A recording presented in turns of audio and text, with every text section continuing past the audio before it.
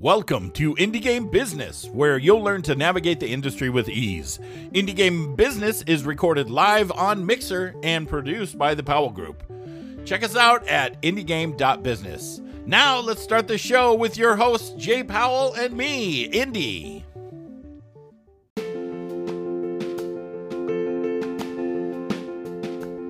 Indie Game Business has one of the longest running digital event series in the gaming industry, with hundreds of publishers, investors, developers, and tech companies to meet with. All the sessions are always free to watch forever, and you can get a free pass to receive all the slide decks from all the speakers. The tickets for meetings start just at $50. Go to indiegame.business and use the code IGBpodcast to get 20% off your ticket.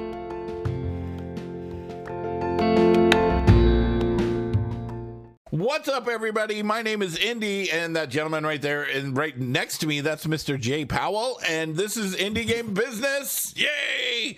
Over here on the side, we have our special guest, Luke Stapley. His Twitter's Game Addict. And go ahead, Jay. I'm just figuring out why Mixer's not connecting, but it's not for some reason, and I have no idea why. It's got to do anyway, the I already did that. I know. I don't know. The reset thing? I don't know. Possibly. Anyway, whatever. Okay, so Luke, welcome to the show, man. So let's start where we always start, and at the beginning. Tell us, in the beginning. We're starting in the middle. So tell us how you got into the industry, and then walk us through your career up to this point. Okay, well, let me start by saying hello. It's great to be here, and hello, everybody. My name is Luke Stapley. I've been working in the game industry for almost 10 years now. I first started off as a sales associate over at GameStop. Like many people who have probably gotten into the game industry nowadays, is going through selling games. I was able to meet somebody at my community college talking about doing some game testing over in Redmond area.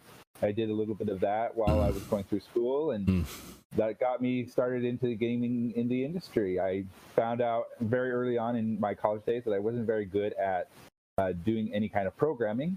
I did find out I was pretty good at testing, but I knew that there wasn't really, as a tester, you kind of have to understand the limits of where you're going to go as a tester. So I thought, was there anywhere else I could go in the industry? And so I started my own journalism work. I started a podcast called the Game Addict Hotline, which lasted for a few years. And then after that, I worked at Microsoft in the MSN Games group. And then I moved to China after the 2008 crisis. And from there, I've just been doing PR and marketing.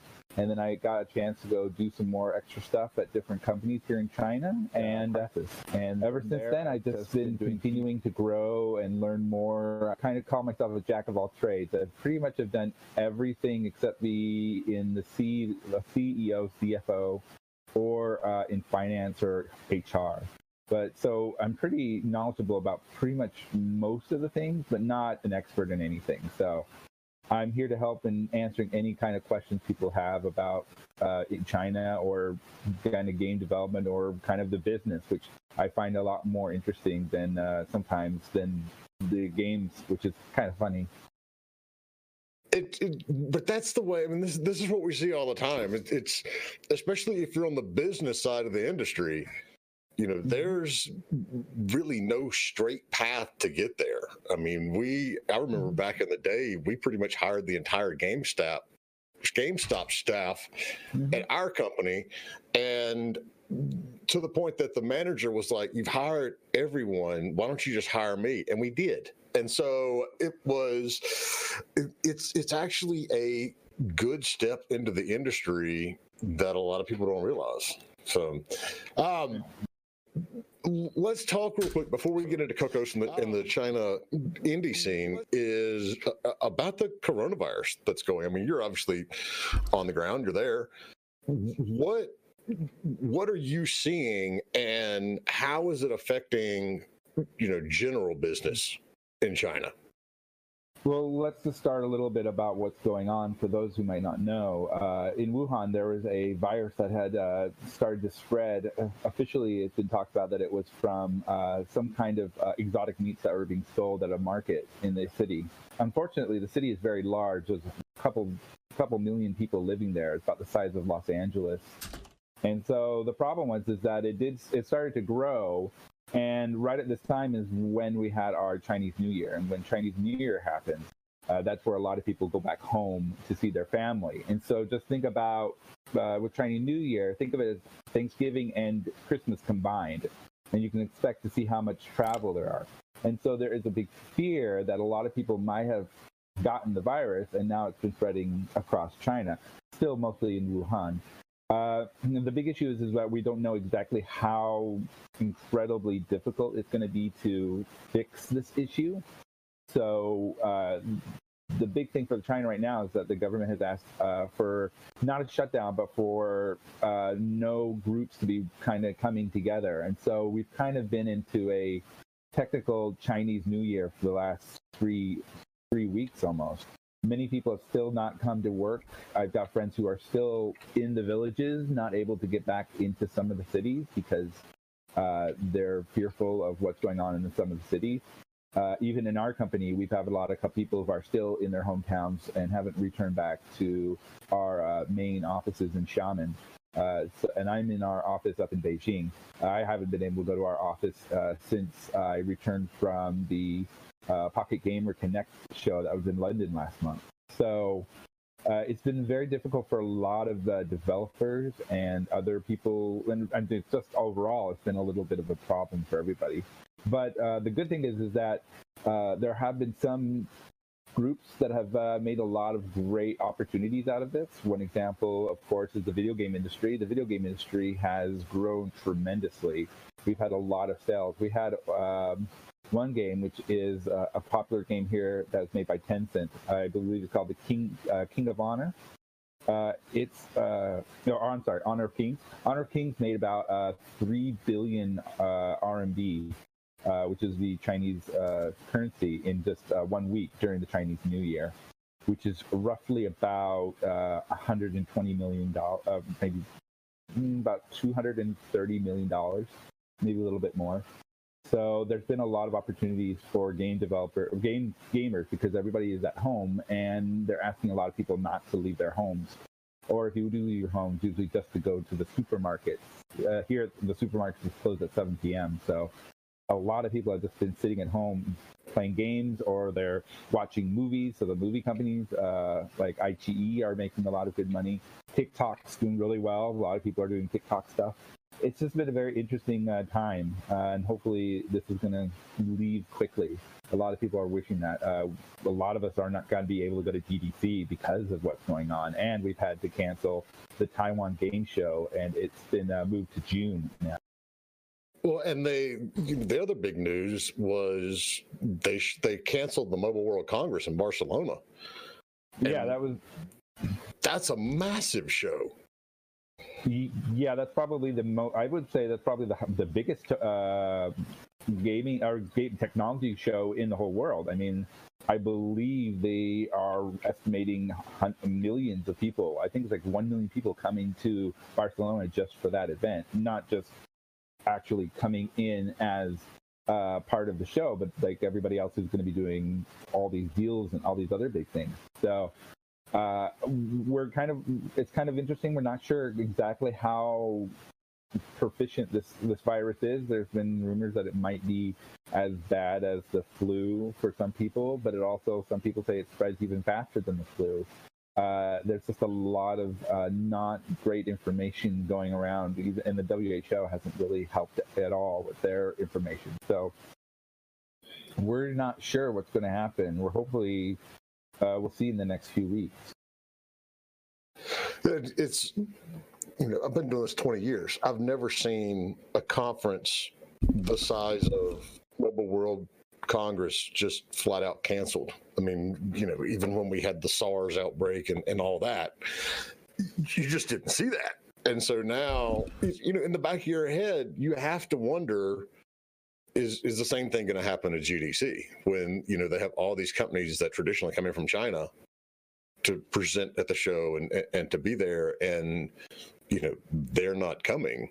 Is it going to affect it? You know, is it going to sound the second or third death knell for E3? Because it's crazy. I mean, I've never seen a business effect like this on, you know, any kind of virus or endemic or pandemic or whatever we're calling it right now. So, so you're basically just fortified up and working from home where you can then? Yeah, I'm just staying at home. I sometimes go to see a friend and try to get some work. I don't live with a desk at my house, so it gets very difficult to finish work. So it's good to be at a friend's house who has a table and helps out with me. But yeah, we're trying to do the best we can. We do video conferencing now with Zoom. That's pretty much what everybody's doing now for the mornings, just to talk with everybody. And then we're just kind of moving forward with what we need to do. It's going to be, for a lot of us, like in the tech industry, it's not going to be a big issue, but there is a lot of problems. A lot of deliveries are still not being accepted in places like JD, which is one of the biggest sellers, as well as Taobao, which is the biggest seller here in China, which is owned by Alibaba, who is looking into getting into the game industry in the next few months. Everybody's going to start going to, you know, Alibaba and buying things and having them shipped again. So, all right, well, let's talk a little bit about your real job. So, tell us a little bit about Cocos for those folks who don't know what it is. Give us the high level on, you know, the engine itself, and, you know, the pros and cons, the why use this versus, you know, Unity or Unreal or Godot or whatever is out there. Okay, so a little bit of history of Cocos has been in the industry for 9 years. We're one of the oldest game engines for the mobile market. We started off with I keep forgetting his name, but he was a developer in Argentina. He created a code called Cocos. And with Cocos was able to. Cocos was one of the first ones to actually work really well with iPhone. And so, in fact, Cocos iPhone was, I believe, the first Angry Birds was made with that engine. And so, one of the developers, or one of the people here in China, our CEO, he decided that he wanted to try out in improving the engine. So he created something called Cocos 2DX, which was a more powerful system for 2D games in this time. When I was here in China in 2010, games were very flash-based kind of games. You weren't seeing anything of the level of high quality unless you were either in the West, or I saw a couple of really great games in Korea that were doing really well. So once we had Cocos 2DX come out, one of the great things about it, and of course with our company, is that we're open source with our engine. So you can go ahead and you can go into GitHub and you go ahead and check out the engine and do whatever you need to tweak it, play around with it. It's open source through the MIT license. So you can go ahead and have fun with it. We've worked on that engine. We just released 3.0, which allowed for Metal, which is Apple's moving from the original OpenGL to their own graphic library. And so we went ahead and helped out with that. And we've done some other things. We are now coming out with our own our brand, engine that we think is really awesome called Cocos Creator. And with Cocos Creator, it allows a lot of developers who are into JavaScript or TypeScript to be able to create their own games. And we're finding that this is really great because we see with a lot of the power that HTML5 is coming out with, and with the power that cloud gaming is also coming out with, we're going to see a lot more advancements, especially with the casual game space, where people can do a lot of things directly from the internet. So we're going to see a lot of cloud gaming, or, for example, hotfixes, where instead of having to have people download a full game on their phone, the developer could hotfix it within the HTML5 development, and so everybody gets the hotfix. You don't have to worry about downloading anything extra. You just go to the website, sign in, and you go ahead and you can play your game. So we're working with Cocos Creator. It's really great. I would say that if you're looking for something like a AAA 3D graphical kind of game, we're not really that kind of thing. We highly recommend something closer to Unreal, the Unreal Engine. We're good friends with the Unreal people. Maybe Unity if you find that's a little bit too difficult. But we're more looking towards either casual or hyper casual kind of stuff. We find that stuff, especially 2D games or not so large space 3D games, is where we're at, and we find that it's a great opportunity, especially with what's happening here in China and across the world. So what are oh, sorry, completely lost it there. You mentioned some of the stuff with Apple, and are there particular advantages to using mobile through Cocos? I mean, and we've seen, like you mentioned, the live updating on HTML5. How does it support, like the new streaming stuff where you don't necessarily have to download a game anymore, but, you can just play them from stream like Hatch is doing over at Rovio? I mean, how does it fit in on that side? That is something that we're looking into, and we have something close to that, but we don't really have anything we can show off. But what we do have is, for example, if you have the Facebook Messenger app, for example, if you go ahead and you're trying to play a game on the Facebook Messenger app, the infrastructure for that itself was created with our company. Also, if you're playing any kind of game on WeChat through their WeChat mini app system, we also created the technology behind that. And now we're opening up that technology to other app companies with our newest product, Cocos Play, which we discussed earlier this month. We released it this last month. So, and we're gonna talk about the China indie scene here in a second, but we're always advising people, and it's a big thing for me, that you need to get your game out on as many platforms as possible. So, if someone's creating the game in Cocos, can they like nearly simultaneously launch across WeChat and Facebook Messenger? I know a lot of folks in the US and probably even some in Europe aren't as familiar with WeChat, but it's a huge platform with millions and probably billions of players. How difficult is it to launch on these different platforms using the engine? So, without getting into the difficulties of going into WeChat or into the China market, which we could talk a little bit later, let me give you a rundown of all the things you can export from Cocos Creator. You can do HTML5, Windows PC, Android, iOS, Mac OS, WeChat, Facebook, Oppo mini apps, Vivo mini apps, Huawei mini apps, Baidu mini apps, Samsung mini apps in China, Xiaomi mini apps, Alipay mini apps, and Kuotoutiao. And then we're working on some other ones. And then we just released also a couple games on Tesla. I haven't even heard of half of those. That's good. That's that's amazing. But, yeah. But go ahead.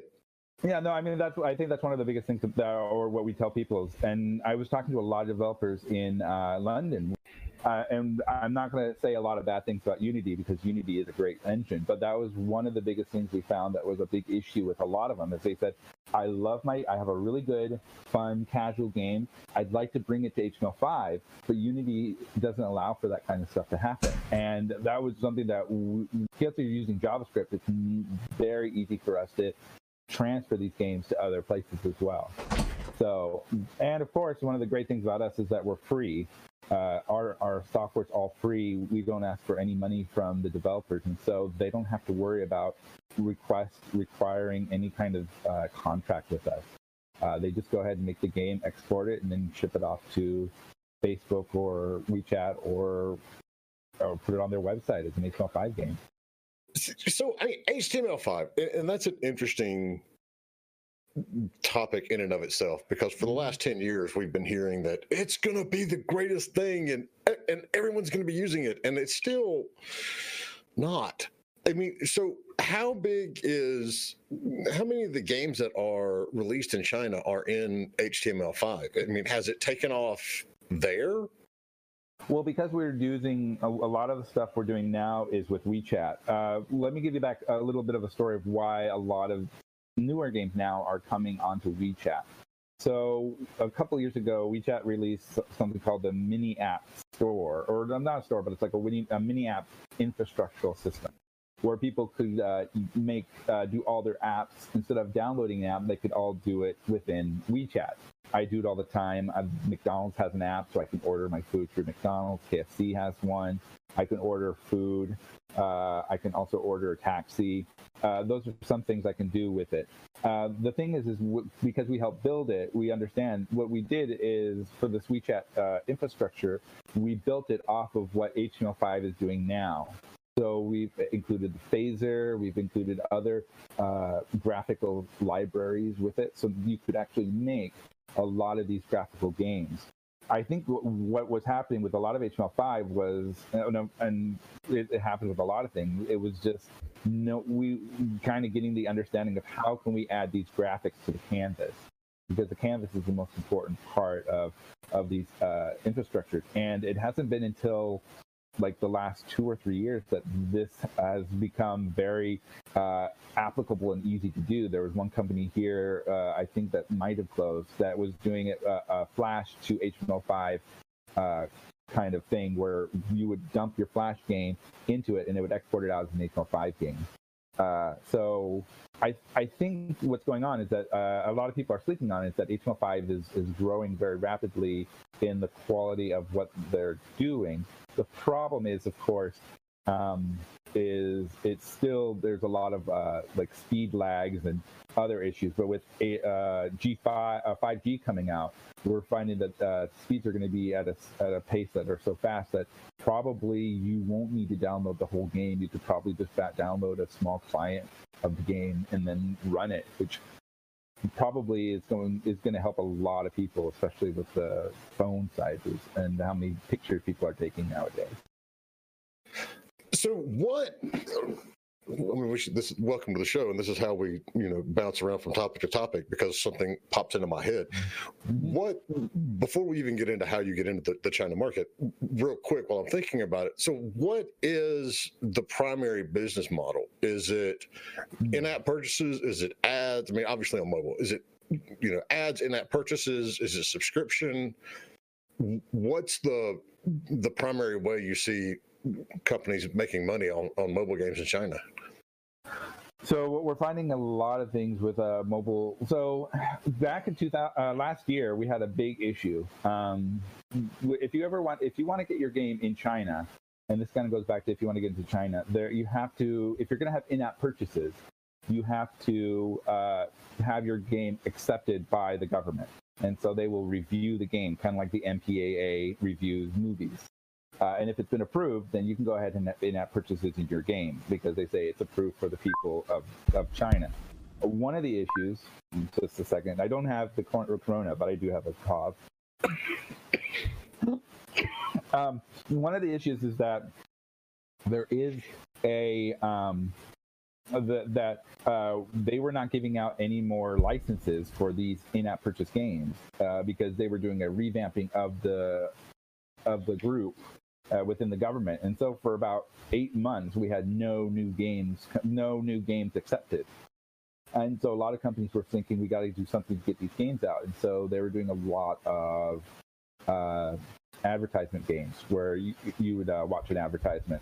And we're finding that you were getting about 20 to 30% of the money that you were making from that comparative to in-app purchases. So so a lot of the companies here are doing a lot more in-app purchases. There's a lot of different ways they're doing in-app purchases, which are very different, but you'll probably see a couple things that are going on like right now with some of the games that you see in America have been happening in China for years, such as rebirthing or You've seen these games where you get a random item if you pay if you pay some money.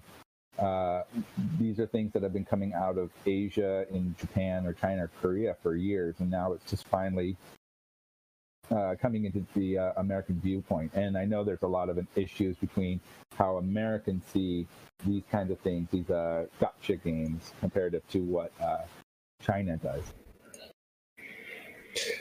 Yeah, and so, quick break here. We're talking about coronavirus and how it's affecting business and the China indie scene and the Cocos Engine in general. So, if you're out there listening, and my apologies to the folks on LinkedIn right now, I have no idea why you're not seeing video. I would love to be able to tell you why, but no idea. But if you've got questions, throw them up in chat. Wherever you are, we've got all kinds of fancy, tech on this end. So we'll see your question wherever, and we'll get it answered live. All right, so let's talk about the China indie market. How does someone go about, getting their game released in China on PC versus on mobile? So the problem is we're finding it's very difficult to bring any game into China, because if you're going to be having somebody paying money for it, it has to be accepted with a license within China. Steam has kind of gotten a free pass on this, and so we're seeing a lot of Chinese games going through Steam. You probably have seen a lot of games in America. They've actually opened their games up into the American market. You'll probably see a lot of Chinese games heading into the Steam market. So a lot of the people who are making these kinds of games are going to the PC. A lot of them also are using them as demos to get into different companies, because the competition here is very fierce. There's only a few companies that are very well known that are making extremely good games. There are a few companies that are very small that maybe have like 5 or 10 people that are making a lot of money.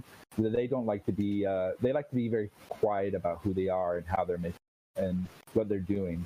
It seems to be that there's that's kind of the point. Either you're going to be going into a really big company, kind of like Tencent or NetEase, comparative to small groups who just make their money and keep quiet to keep themselves away from all the other people trying to take their money. As you've probably seen with some of the conferences, a lot of advertiser companies trying to get meetings with all these game developers.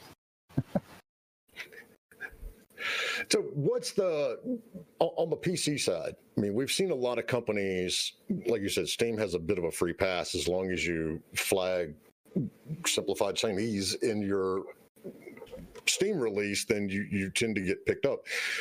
From a sales point of view, is there an advantage to going through the formal process versus just basically, localizing your game and flagging it as, it's in Chinese?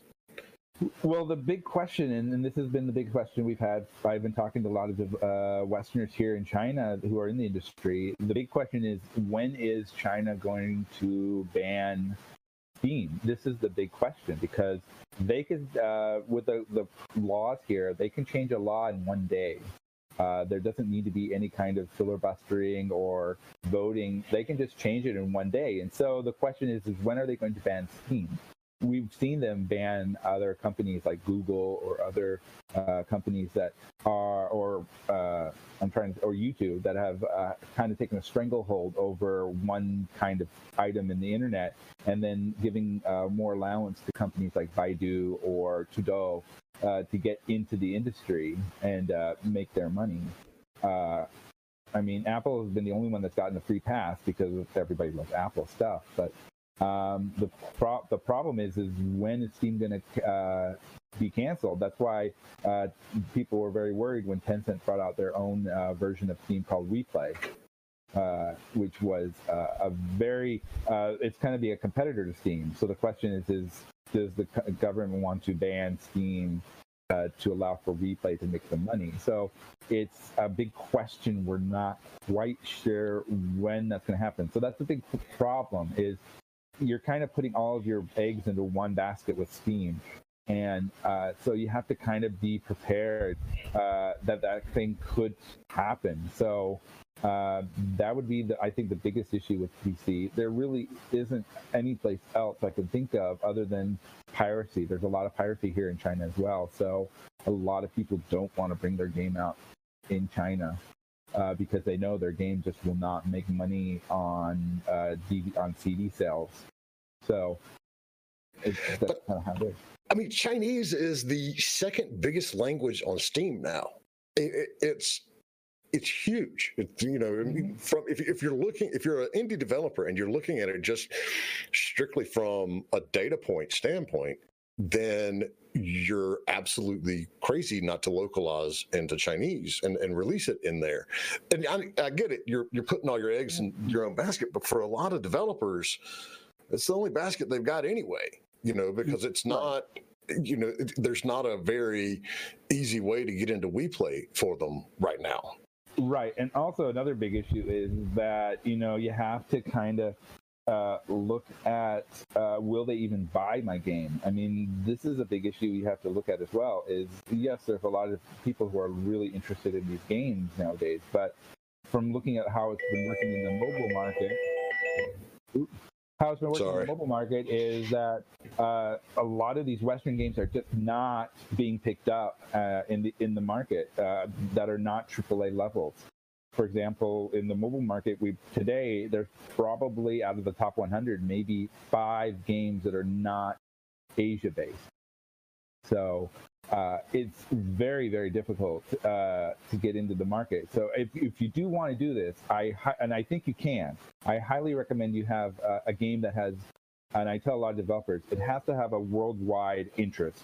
We can see, for example, Clash Royale worked really well, but you can see that Clash Royale worked really well everywhere.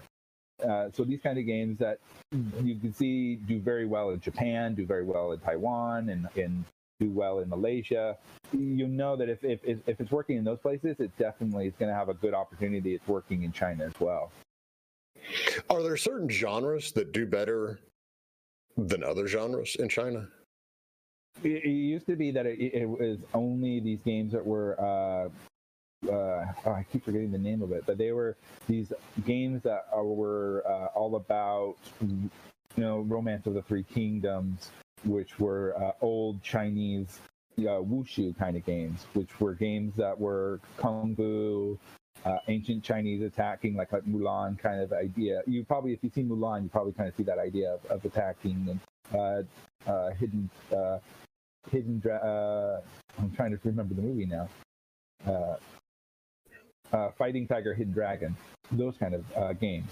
Those were the kind of games that were very popular. But recently, with the growth of Steam here in China, it's opening up a lot more. We're finding games that are there's a lot more openings towards games like sports games are getting very, very popular right now. We're also seeing a lot of popularity in first-person shooters, which was exciting. That became a very big hit with the game Peacekeeper Elite, which is, I believe, a DayZ clone.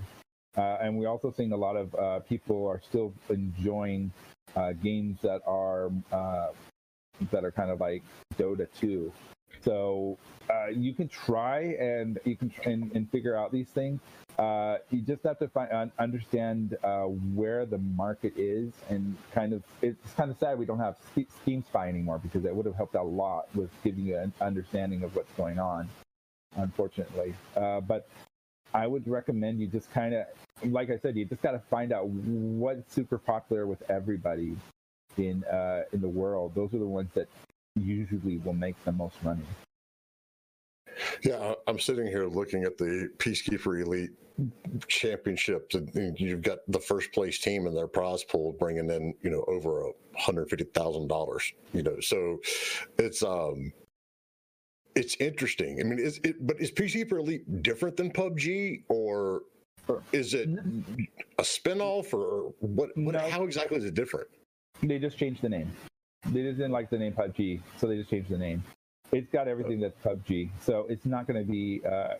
They also got some advertisements, I believe, with Arnold Schwarzenegger with the Terminator 2, the Terminator movie that came out when it first came out as well.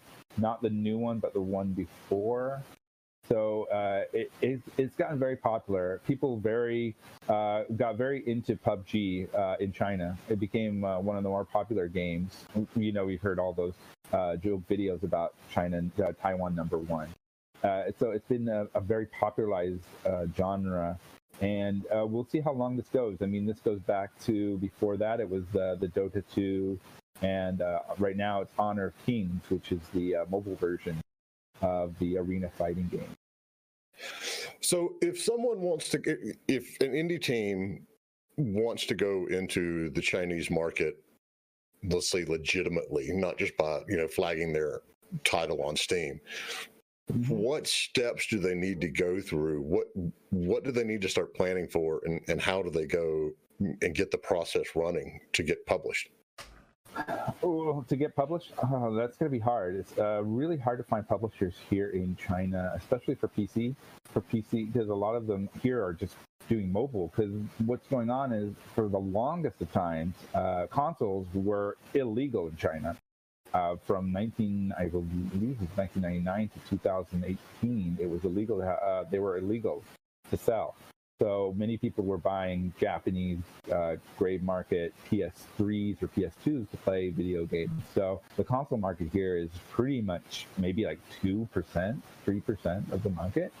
And so the PC was the next one. But the problem is the PCs were also really too expensive. And so people would have to go to internet cafes to play these games. And so many of them would want to play social games. And so the idea is that any kind of game that has a lot of social inkling to it, it's always going to do a really good time. People here love playing social games. Some of the biggest games going on right now, of course, are Honor of Kings, which is a multiplayer game. Peacekeeper Elite is also a social game. QQ Mahjong is another big game that's got a lot of people are playing while they're waiting. Fantasy Westward Journey, which was made with Cocos 2DX, is one of the largest MMORPGs. It's been running as a PC game for years, and I think something long. And now the mobile version of it is out, and people have been playing the mobile version. But I mean, there are still some games like Naruto. Mobile is still pretty high. For indie people, I would say you kind of have to. Of course, I said like multiplayer is going to be one thing, and another thing is you really, I stress this a lot, is localization. And I think this is something where I talk to a lot of Westerners. Says localization still is of high quality in Japan, but it seems like when we bring English games to Japan, they don't do very well because of the localization issues. And I feel this is something that a lot of the Westerners have had, is there's an issue with localization of their game to make it a higher quality for those players. In Taiwan, they had a big issue with Hearthstone. The first time they tried to bring it out, I believe there was an issue with localization. The localization wasn't that good, and so they had to work on it to get it right. So I would say if you're going to be doing it, you highly recommend you get somebody to do a really good job on your localization. Try to bring in a lot of Chinese humor, a lot of Chinese storylines or Chinese interests. I think if you do that, they're going to be a lot more respectful of your game, because they'll find that you're being more respectful for their culture. And it's not just localization in terms of translation, but it's a lot of culturalization too. I mean, you can't have skeletons or a lot of the games with the undead aren't allowed in China. I mean, is that still the case? Yeah, bones are still not allowed. Blood is not allowed. That's why for some games, for example, they were doing blue blood and green blood as options, just to get you so that it wasn't blood, it was sweat, for example. Beat you until you sweat to death. Yeah, you sweat to death. So there's a lot of that. Yeah, and also, I mean, when I worked at Microsoft, one of the things that we talked a lot about is making sure you have the right kind of localization in your images. Like some people, like doing the OK sign in some countries was seen as very, very offensive. Even nowadays, yeah, you doing an OK symbol in America probably is very offensive to people. So you had to kind of be understanding of what people are wearing, different dresses. We can see, for example, Plants vs. Zombies 2, when it came out, in China. They became very localized for China and did very well in the Chinese market. So what did they? Plants vs. Zombies is a good example because, I mean, obviously you do have some zombies in there, but what else did they do to, really make it appropriate for China that other companies aren't doing? Well, they made some of the characters directly towards Chinese cultural ideals, dressing up some of the zombies as Chinese zombies, and Chinese zombies are a very different kind of look to them. Chinese zombies usually have a kind of like a guy qipao on them, that's usually of a bright color, and also wearing a hat with a little bowl on the top. And instead of moaning and groaning, they usually will hop with their hands out. This is a very different look of what a zombie in China is comparative to what the West has. So they did that. I believe some of the levels had some Chinese influence. So they were just trying to do things. Also, the way you played the game, they had a lot of microtransactions inside the game, which a lot of the Western people were very turned off on. Remember, the reviews were telling them they were not very happy about microtransactions. But in China, they were just loving it because microtransactions is an accepted ideal in China. They don't worry about paying extra money for these free games. Which is kind of still the sticking point with the differences between what's going on in the West and what's going on in the East. I had to look this up to see what the difference is. I just posted a thing in chat where they have pictures of the Chinese version of the zombies in Plants vs. Zombies, and that's interesting. I mean, because we don't think of anything, a zombie is a zombie. It doesn't, but these look almost like, I don't know, like cultural icons, yeah. I would assume, not just like this person died and their clothes are starting to rot and they're walking around. It's like these zombies went and got dressed up together. They have a uniform. Yeah, they have like a clown kind of looking outfit, I usually say, and they're also very pale faced. Their faces are very, very white. It's very strange. But those are the things that if you add a couple of things, I remember one of the things that Homescapes, the people Playtrix, who do the Homescapes games, which you probably know, they're the match 3 game with that bald guy. They actually they were having trouble in China until they said they don't like the old guy. They said, why do you have an old guy as the guy helping me? I don't like that he's bald. And then what they did is they said, okay, we're gonna do this, and they took him on his Weibo account, which is the Twitter in China, is Weibo. They took him on a trip to China, where he actually said, I'm going to go and see China. And so they took him to different places in China. And while he was on his adventure, he was eating different food of different cities. And then what was happening is people were starting to recommend different places for him to go to. He said, why is he not going here? Why is he not going here? He should eat this when he gets to this place. And what happens, it became they were very happy to have him come and visit China and visit all the great things that are happening. And from there on, the game has really grown. I mean, it's one of the top, I would say it's probably one of the top 5 Western games that are going on in China right now. So now I'm very curious. This little tag on the Chinese zombies that's on their hat and that hangs down in their face, what does that say?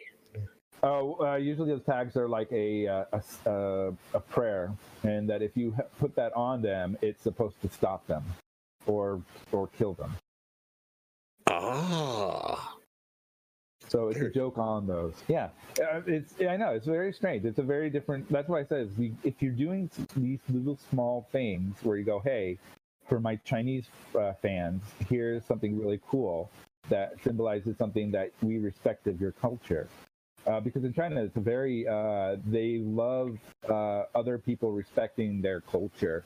They take as pride that their culture is 5,000 years old. They go, we are a 5,000-year-old culture. We have so much culture in our culture.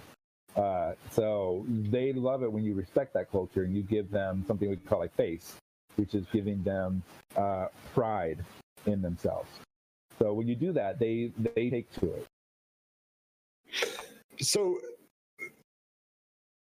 And I'm sure there's a lot of companies. I mean, God knows we know a ton of localization companies out there in general. But as you're looking at doing the culturalization as well, you've got to make sure you got that coverage. You got to make sure you're working with somebody who has, actually released stuff in China and they understand that market. How is it different on a mobile game? Because they are so much bigger, and we see mobile Chinese publishers all over the place, and at these shows at E3 and GDC and places like that, and they all say they're like top 5 in the country, and there's 50 of them, so they can't all be top 5. How should an indie team that has a mobile game go about approaching the Chinese market? I highly, highly, highly recommend you find a publisher. It's probably the best thing for you to do. You can't. There really isn't, unless you're working from the App Store and Apple. There's absolutely probably zero opportunity for you to make any kind of recognition in the Android market.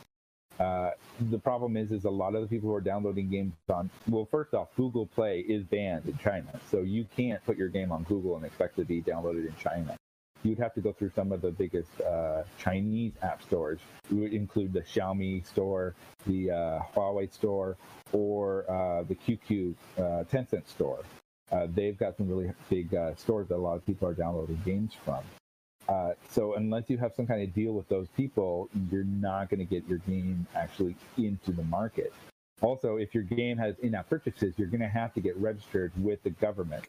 So it's better just to have a publisher go in and do and take care of all those issues for you. Though, if you do have it as a game with advertising, you don't need a license. So you could go in without a license. If you have pre-roll and post-roll and rewarded videos, that is not a big problem. The only issue again is that you can't really, if you're not in one of those big those big app stores, you're probably not going to be recognized unless you get big in one of the social networks here, like in Weibo or other places. So how do you go about, given how many Chinese publishers there are, and it really is. I mean, in China, when we say it's a completely different market, yeah, I know literally it's a completely different market, but it's also it's so different. I mean, it's not like a lot. You're going to publish in France or Germany or Russia. It's something way far out. And a lot of companies, part of their concern is, okay, if we get something, if this company rips off our game, what are we going to do about it? We're not going to be able to sue somebody in China. How do you go about making sure that publisher that you're working with in China is reputable? How do you qualify them? What do you look for? How do you know you're not going to get completely, ripped off on these things? Well, I from experience, I can tell you there's only a few that I definitely can recommend that I know are doing well. One that we like to talk to and I'm good friends with are the people over at iDreamSky. iDreamSky is the indie kind of group for Tencent. They're down in Shenzhen, which is near Hong Kong, which is actually, Guangdong is actually a really good place. There are actual opportunities for people to sue and win down in the south of China. It's not, it's pretty easy to do. It's not as easy as America, but you can actually do win if there is some kind of issue. Another company that I like is Yodo One up here in Beijing. Another one I like is Abtuti. Those are three companies that I definitely can see. One of the things that I find is if you're going to some of the game conferences, usually the game conferences are going to have the people who have the money who are going to be able to take care of you. Most of these companies that are publishers that say they could publish for you are probably not going to have the money to go to these conferences. So I saw a couple of Chinese companies that were in at the London show, and those are all the ones that I knew are highly reputable, very nice. If you want to go, if you're more worried about it being a Chinese company, there's a couple other companies that go into China that have subsidiaries outside of China I have a friend. Oh, the name just escapes me. There's a couple of companies that I know. There's one up in Europe that I'm very good friends with. They also will bring games from Europe to China or other places. So you could probably you just got to be very, very careful with some of these companies. A lot of them, if they don't have games that are also in the West that are making money, you probably are not going to go talk to them. Also, a lot of these people who have been crazy that have been taking a lot of money from other people have already died out from last year, because many of the people who last year were already almost at the brink of losing money because of the 8-month no license. They pretty much have died out. So only the companies like Tencent or NetEase or some of the other ones that kind of have a good, reputable reputation and are doing really good are still alive. All right, so let's flip it around 180 degrees for a second. What is the Chinese indie developer scene like in China? I mean, are there a lot of Chinese indie teams trying to get to the West? There are a lot of indie games. I know there's when I went to the conference last year in Shenzhen, there was a indie prize at Game Daily Connect Shenzhen. A lot of really interesting games. I'm finding that the games coming out of China now are very impressive in the mobile space. I'm finding when I first came in, a lot of them were still Flash-based, or they look very simple, and they were saying, I'm hoping I can make a lot of money from this. Now they're coming out, and they are full-fledged fun games. One game that I found which was hilarious was it was a 3D shoot-the-target game. So you would just move your mouse around until you got a chance to shoot the target. And the game would get harder and harder to get to the target. You'd have different blocks for either way, or different things were moving around so you couldn't hit the target. But then you could buy like machine gun and then have a machine gun shooting the target, or you could have a rocket launcher as an upgrade, and that would just blow out the problem area. So it was a fun game, and I was telling people, wow, this is a game that I actually would really think a lot of people should get into. And there's a lot of games that are coming out that are extremely exciting. The problem, of course, is that a lot of these companies, they'll find the people who are making that game, like a Tencent or a NetEase, they'll find out, okay, who are these kids who are making it, and they'll just hire them and bring them onto their own spaces. And so, if you've got one guy who's really good at sound, they'll just pick up the sound guy, and then let the rest of you guys go off to something else. So. This is something you're going to have to be careful of.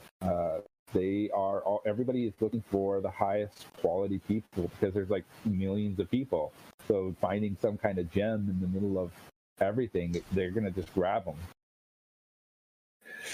So what's the biggest roadblock that you see with these with the Chinese indie devs actually bringing their products to the West? Because I mean, I'll totally confirm what you just said about the Game Daily Indie Prize games, because I'm a Indie Prize judge and I actually judged some of those games, and they're great. What sort of support do they need? What sort of barriers are they hitting to get their games published in the West and in Europe and so on? I think the biggest issue is language barrier and localization, of course. I mean, it goes both ways. They have a lot of Chinese localization is really, there's only one or two companies that I can highly recommend here in China that are of value for your localization. Everybody else is just pulling straws. Even I've done, when I was working with my other company and we were doing testing with different translators, there were only maybe 2 or 3 companies that I was listening to that were good enough to do these kind of edits from Chinese to English, or English to Chinese, and vice versa.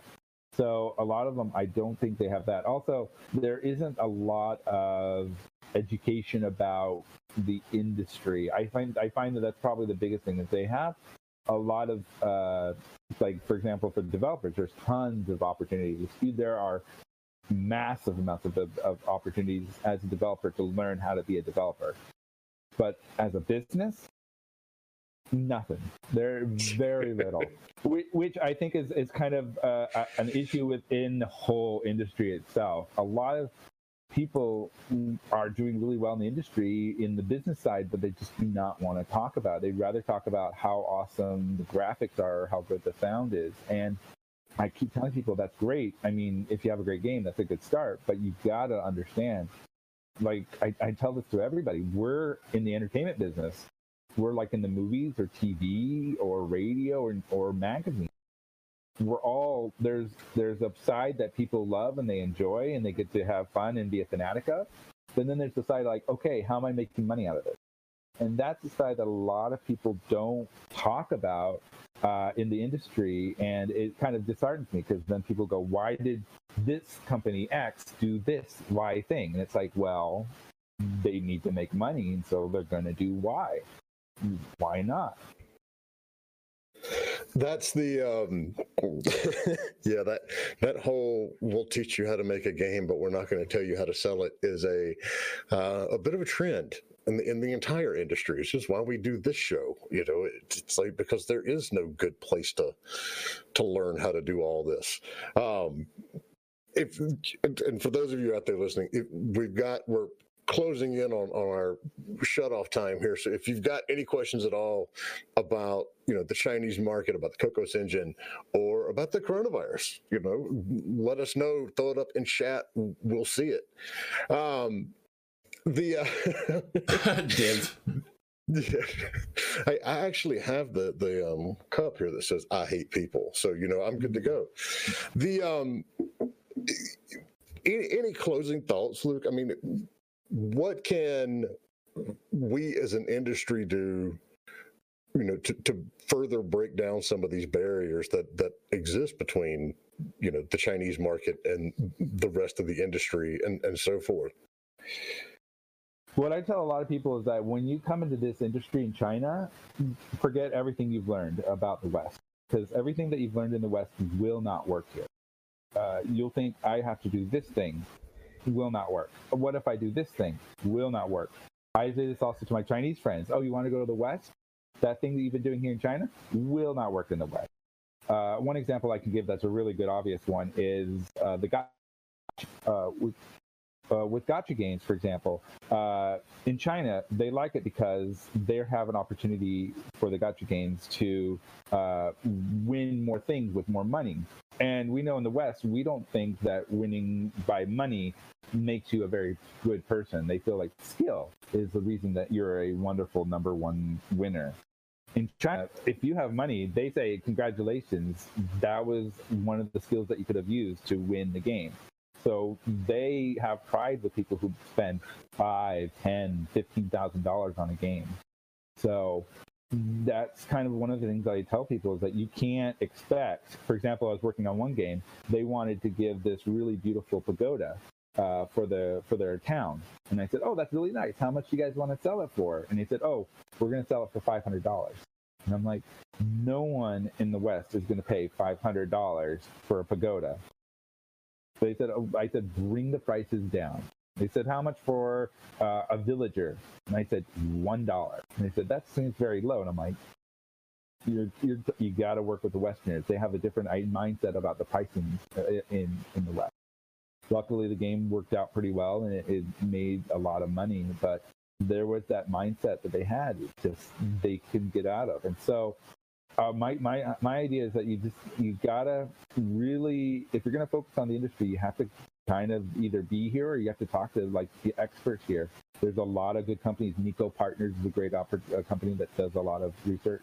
There's also some people, some other people here in the Chinese industry that know a lot of great things that I talk to all the time. You can always message me on Twitter at Game Addict, or you can always join our Discord at our Cocos Discord. You can just go to the Twitter, and there should be a link to the Discord in one of our posts that we put out a while ago. And we're happy to answer any of those kinds of questions at all. And also, if you have any questions about the Cocos engine, we'd love to answer those questions as well. So, I mean, that's probably the best thing you could do if you want to come into the industry. And Dib says, I assume in Japan it's like this as well. He said, a game that I applied to and had to do research for an interview, he said, even the Western whales thought the prices were ridiculous. And it's another one of those cultural things. It is amazing because you're right, and that was one of the big complaints early on about PUBG was, the people in China were hacking it or cheating it, or they were, buying things to get better. And here you're right. I mean, pay to win is like, oh dear God, don't ever do that. I mean, just ask EA because they continue to do it and whatever. But in China, completely good to go. You don't have to worry about it. Just put it in there and make money. Well, people find out exactly how to become number one in the game in the first 3 months. And so a lot of the developers have to kind of try to get as much money out of those people in the first 3 months before people finally go, oh, okay, I don't have enough, or I'm not going to get into this game anymore, and they just delete it. So a lot of things here in China is very short tail. They're much more into short tail kind of revenues. And so you'll find a lot of these companies will just try to grab as much money. I mean, in Thailand, I believe I had a friend that said that most of the games would only be played for 7 days before people deleted them. So you had to grab as much money from them in the first week of your game before you lose 90% of your audience. So it's much different than in America, where we're a very long tail game development, where we'll have people where we're talking a lot more about GaaS, games as a service, comparative to what is going on in China for some of these games. So China is kind of seeing the lifetime values of these games as a service, and are starting to kind of move towards kind of a middle point between that and the pay to win idea. Yeah, that's interesting. You don't think about it because in what we do every day, you're right. It's the whole games as a service. But at the same time, it actually goes back about 10 years to when, mobile started, and even like the hyper casual stuff that's going on right now. When you're making hyper casual games, you don't expect them to be played for 6 months. You expect them to be played for like 2 weeks. And then you better have something else to catch that player's attention, or you're going to lose them for good. So I think what we should do is we should do a show that, specifically talks about like the top 20 things to do if you're going to make your game and put it out in China. You know what I mean? Just like the different culture, like just a show that specifically talks about those things. I'll talk to the scheduling guy on the team and see what. I'll have my secretary call your secretary.